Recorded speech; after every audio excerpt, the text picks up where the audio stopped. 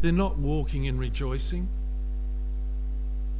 but they look to the Lord, from whence their salvation cometh.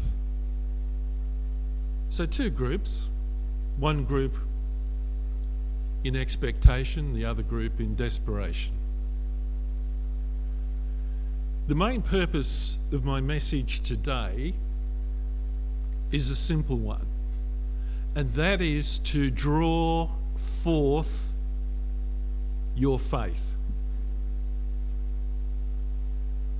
to encourage you to step out in faith, to take hold of the promise of God that through His grace you will have faith. Because that faith is a building block for your character.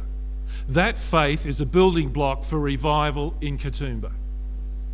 Now, without that faith, nothing will be achieved. Nothing will happen today. Nothing will happen this morning.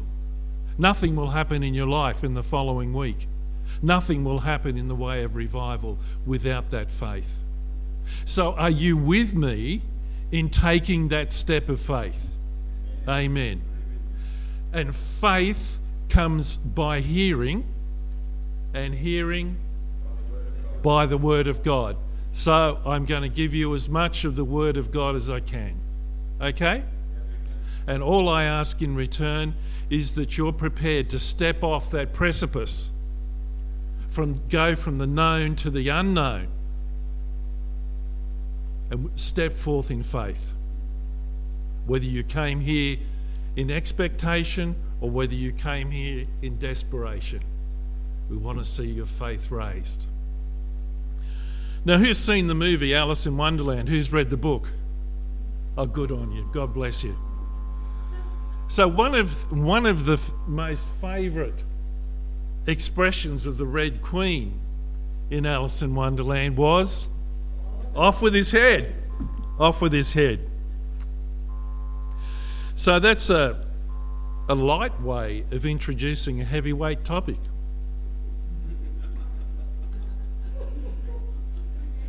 So we're going to talk about the seed of David.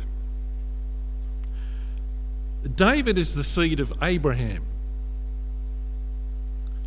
who was the seed of Adam, who was the seed of God. From the time of Adam, however, there's been enmity between Satan and the descendants of Adam and Eve. God's word says in Genesis 3:15, "And I will put enmity between you and the woman, between your offspring and hers. He will crush your head and you will strike his heel." What's remarkable about this verse? What's remarkable about it? It's called the Proto-Evangelium. It's the first gospel. It's the first gospel. What's going to happen is the head of Satan is going to be crushed. And in doing so, the Messiah will bruise his heel. But this is early in the Bible. So it's God's intention right from the get-go to provide a way out, to give us a taste of the gospel. Genesis 3:15, it begins there, right after the fall of Adam and Eve. So we're not left alone, destitute, as orphans with no hope. We're given a hope, an early hope, in Genesis 3:15. Do you see that? This is in the heart of the Father. Okay, guys, you've messed up. You've listened to the serpent. You've eaten of the fruit of the tree of good knowledge, knowledge of good and evil, and you've messed up. However, I'm providing a way out and a way forward. Now, the consequence of the fall is that through Satan in the garden, Adam lost his headship of creation. everything was put under his dominion. But because of his disobedience, he lost headship. So Jesus, the seed of David, and the last Adam, decapitated Satan at the cross, and through the power of his resurrection, bound and slayed the strong man Satan, the Goliath of the Philistines. Now judgment is upon this world. Now the prince of this world will be cast out. John 12:31. And if you've got your Bibles there, flick over to Jude 1:25 for a little bit more depth to that verse. So a snake without a head should be dead and powerless. The word says the great dragon was thrown down, that ancient serpent who is called the devil and Satan, the deceiver of the whole world. He was thrown down to earth, and his angels were thrown down with him. But it turns out that snakes can still attack even an hour or so after they've been beheaded. And so while Satan has been mortally wounded, he is still dangerous. The word says, stay alert. Watch out for your great enemy, the devil. He prowls around like a roaring lion, looking for someone to devour. Now, going back to David and Goliath, we know that David slew the strong man. He slew the hero of the Philistines. He was their best bet. He was big, he was mighty, he was strong. Lived on Weet-Bix probably. He was an Iron Man. But what happened? A shepherd boy ran and stood over him. He took hold of the Philistine's sword and drew it from the sheath. After he killed him, he cut off his head with the sword. And when the Philistines saw that their hero was dead, they turned and ran. Similarly, Jesus has cut off the power of Satan. For who is powerful enough to enter the house of a strong man like Satan and plunder his goods? Only someone even stronger. Only someone even stronger. There is no impairment. There is no deficit. There is no shortfall. There is no shortcoming in the totality of Jesus' victory over Satan. And it happens in three ways. Firstly, it happened on the cross. Secondly, when Jesus returns, Satan will be cast down into the pit. And finally, Satan and all his angels will be cast into the lake of fire. So that's pretty complete. Be in no doubt that Jesus' victory over Satan is complete. What relevance is that to you?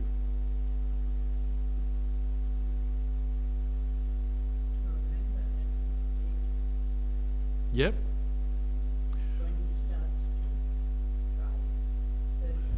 Because he's like a roaring lion, prowling around looking for someone to devour. So while we know that Satan's been defeated, Satan is still active in our lives. But Jesus, through his total victory, has beaten Satan and made that victory available to whom? To whom? To us. To us. Is that exciting? It's relevant, it's exciting, and it's empowering. And you will need to stand on that victory every day. Because every step you take forward with Jesus, Satan will be seeking to pull you back. You get baptized in the Holy Ghost and start speaking in tongues. What happens? You come under attack. You witness to someone about Jesus. You share the gospel. what happens? You come under attack.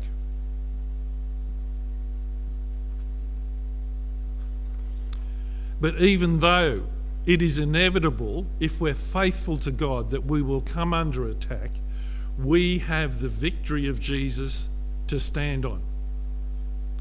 Just as with everything else, Jesus shares that victory with us.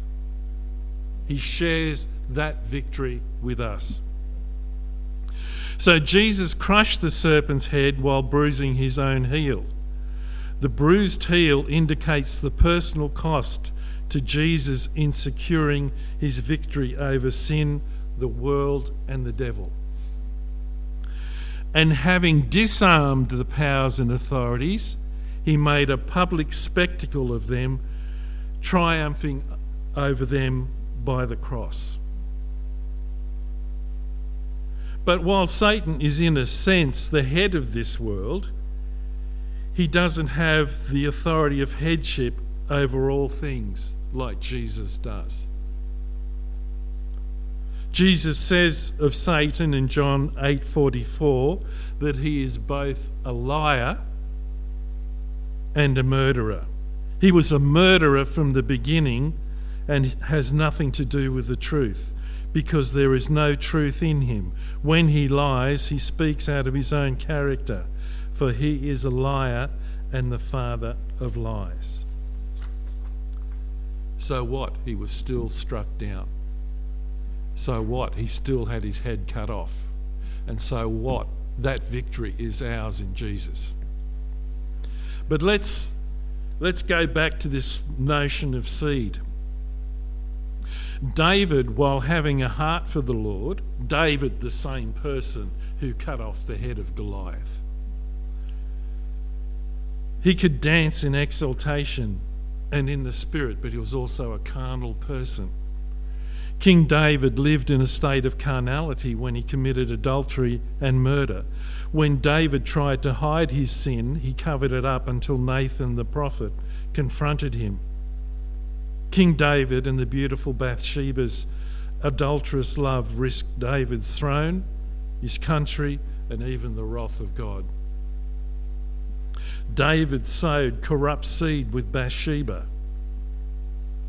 And so, unless the carnality of the believer is cut off through the cross, we can't bear spiritual fruit. If we live in a carnal fashion, we will produce carnal fruit. But if we live according to the Spirit, what sort of fruit will we produce? Spiritual fruit. An example of a spiritual fruit is joy.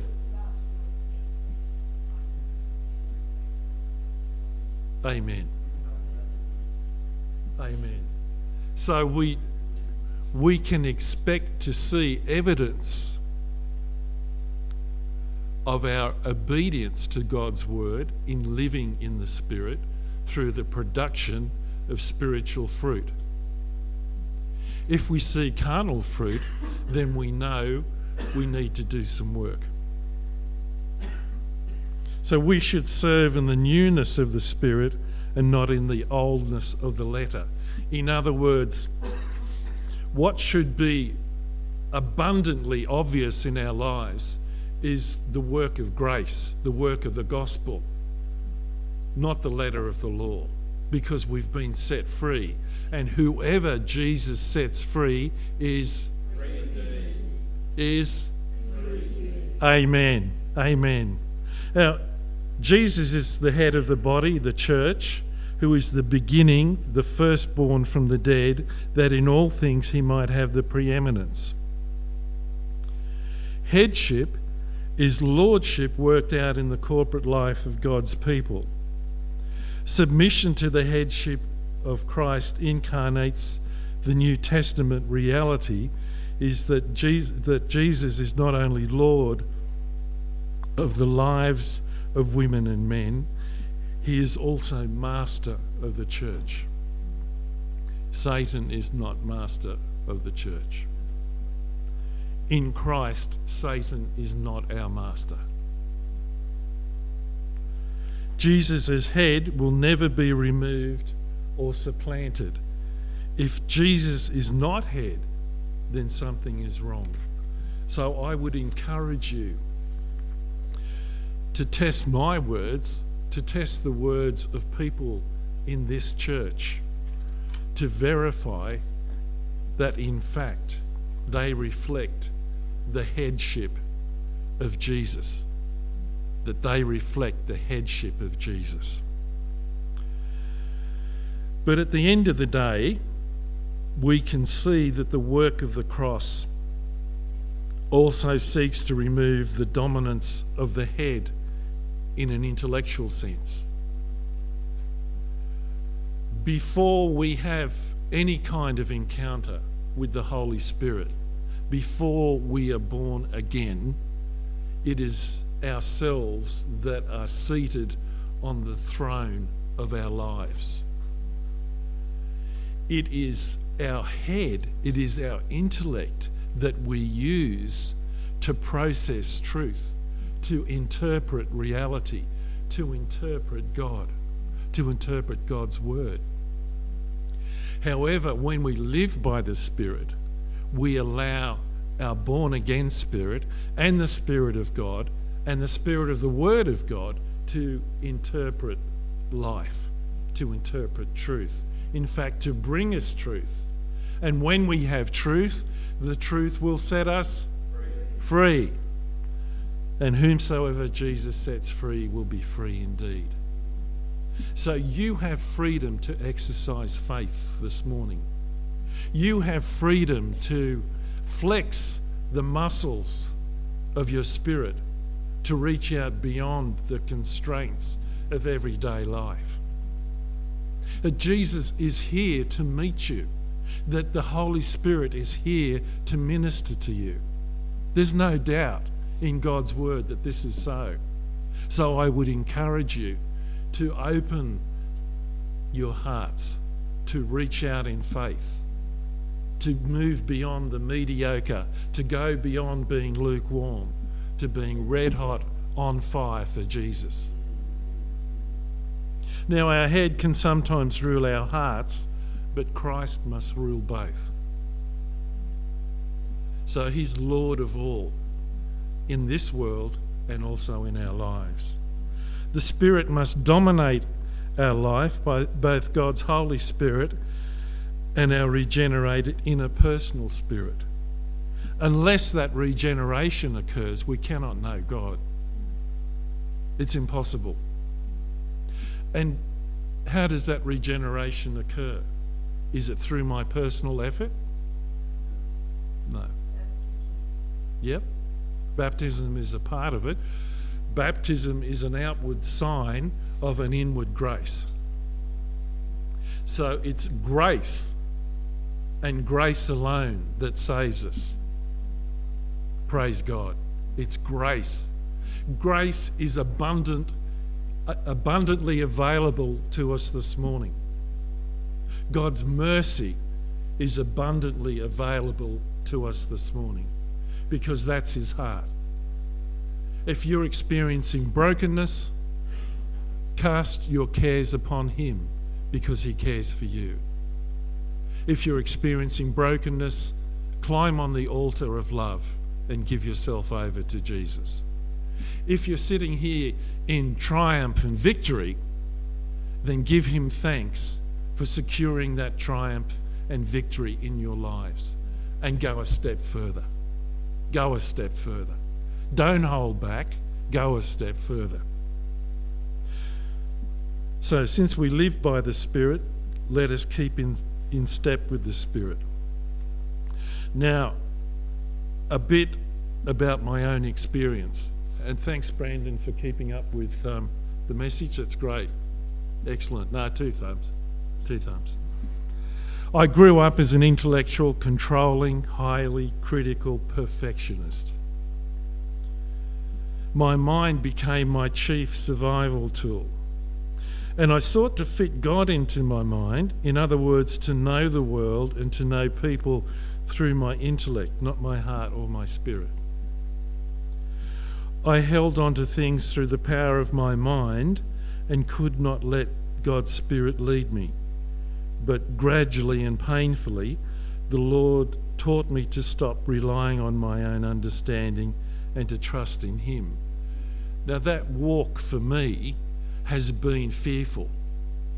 I have experienced so much anxiety and fear in learning how to let go and let God.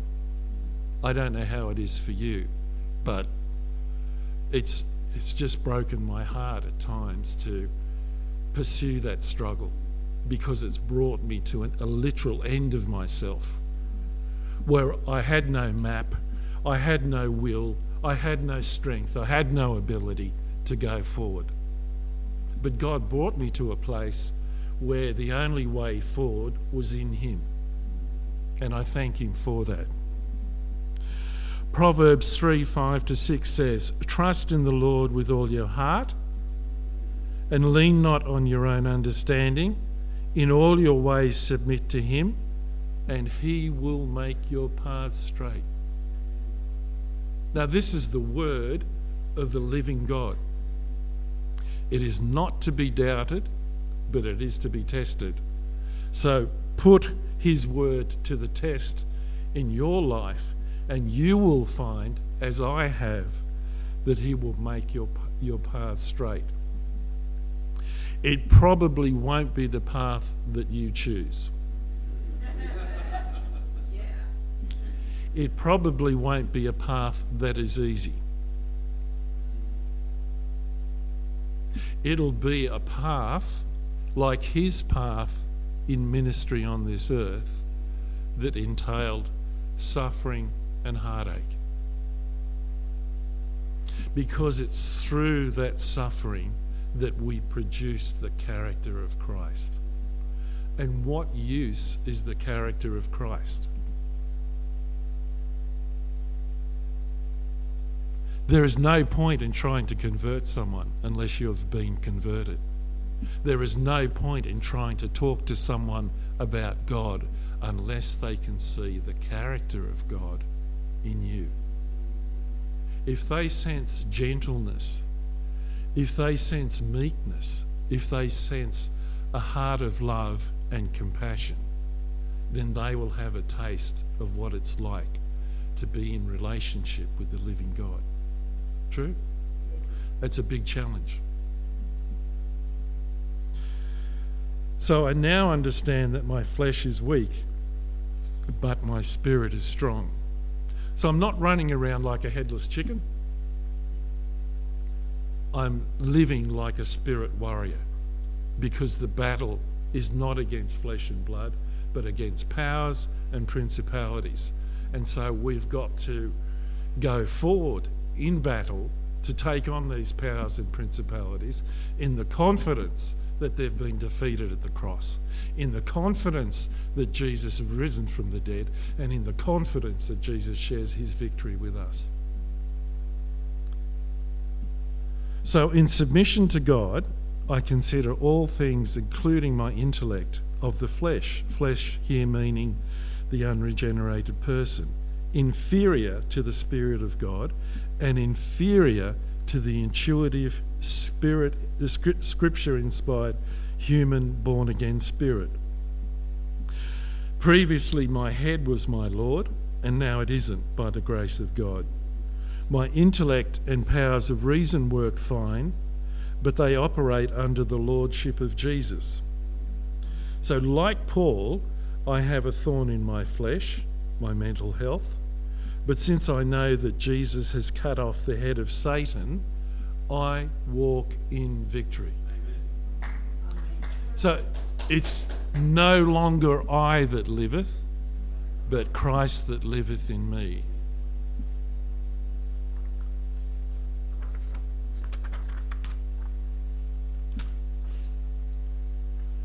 So, the challenge. Let us walk in the Spirit, not according to the flesh. So if we walk in the Spirit, we'll see the fruit of the Spirit. It's a guaranteed equation. Walk in the Spirit, we'll see the fruit of the Spirit. And let us follow the Spirit-inspired Word of God. Don't count the Word of God as a collection of fairy tales and folklore, because it's not. One of the things that the world will do is seek to undermine your reliance and respect for God's Word. It'll do it either through science or through persecution, but there will be a direct challenge on your relationship with the Word of God from the world. Let us seek to submit our flesh to the Spirit. Let us take up our cross every day and follow him. The cross is a place of death. We can't have resurrection without the death.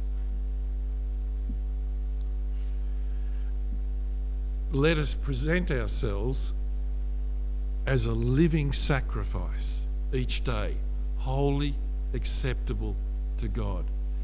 You present yourself as a living sacrifice. His word says he will not reject you. You present yourself as a living sacrifice. That's all you have to do. But in order to do that, you have to overcome the promptings of the world. In order to do that, you have to overcome the reasoning, the arguments of your mind. Because your mind, just like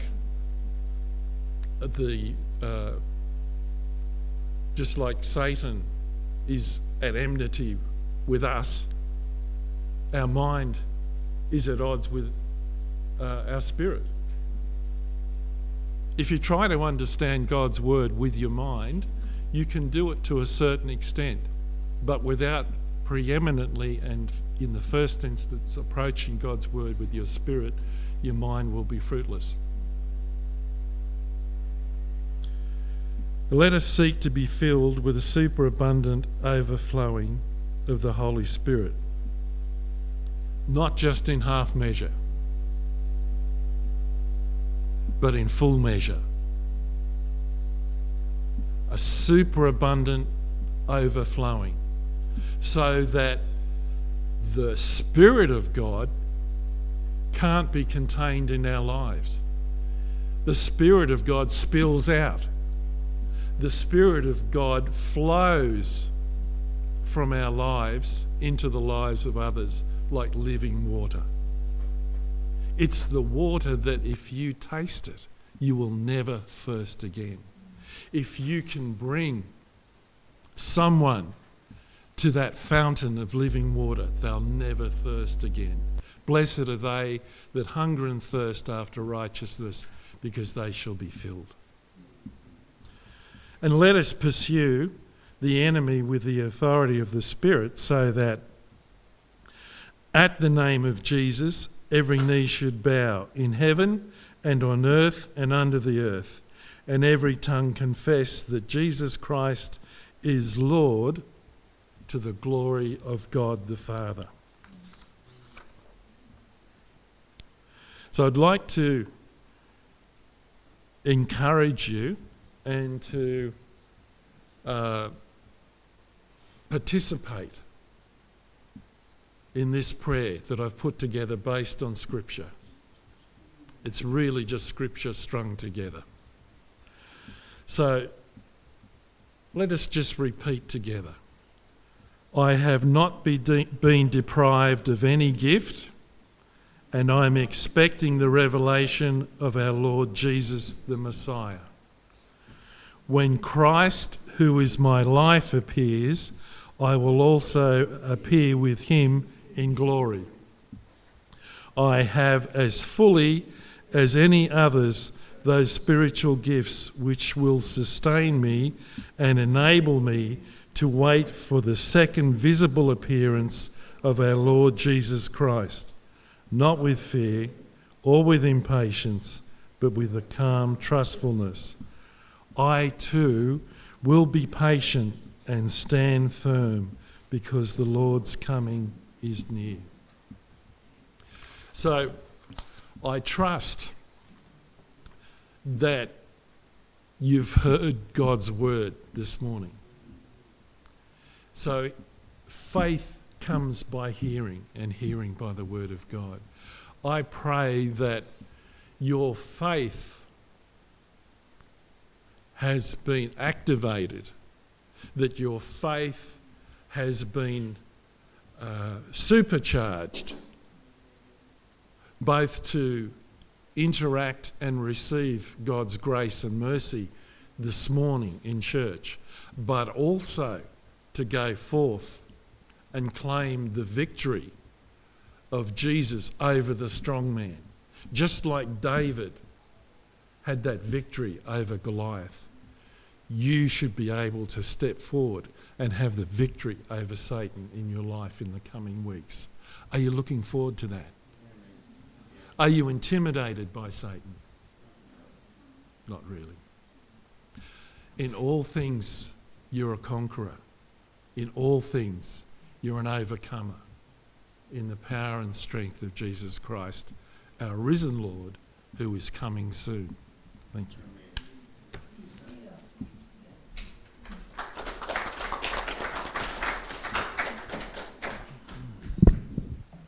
That you have a strong man in your life that you're dealing with. And second of all, to allow yourself to recognize that Jesus has the victory and what he did on the cross was final and absolute, and being able to take that strong man in your life, whatever it is, and turn it over to Jesus and put it under the cross and put your cares over on him and let him lead and direct your life through the Spirit.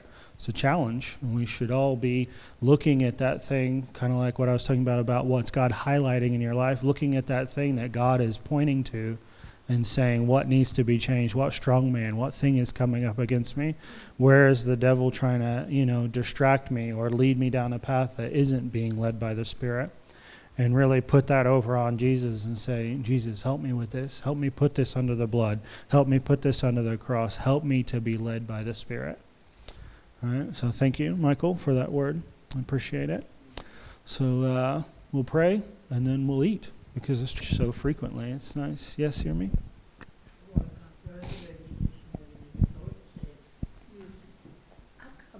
For the meal, and then we'll dismiss. So thank you, Lord, for this opportunity to come before you in your presence, in your place this morning. And thank you, Lord, for the moving of the Holy Spirit in our lives, and just being able to rely on you, Holy Spirit, to lead and direct and guide us, and to see the fruits of the Spirit manifest out in our lives. And we just thank you, Lord, for this service. We thank you, Lord, that it says where 2 or 3 are gathered in your name, that you're there in their midst, and that you're here walking among us today and just leading, directing, and guiding us. And we thank you, Lord, for the meal that we're about to eat. We thank you, Lord, that it blesses and nourishes our body. We thank you, Lord, that with this meal goes along with the fellowship and being able to connect with each other and encourage each other.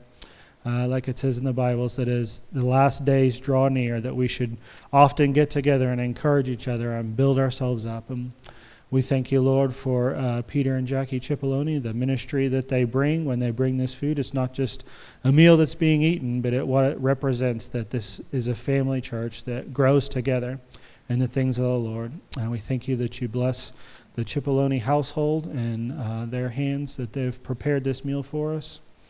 We thank you, Lord, for it. In Jesus' name, amen.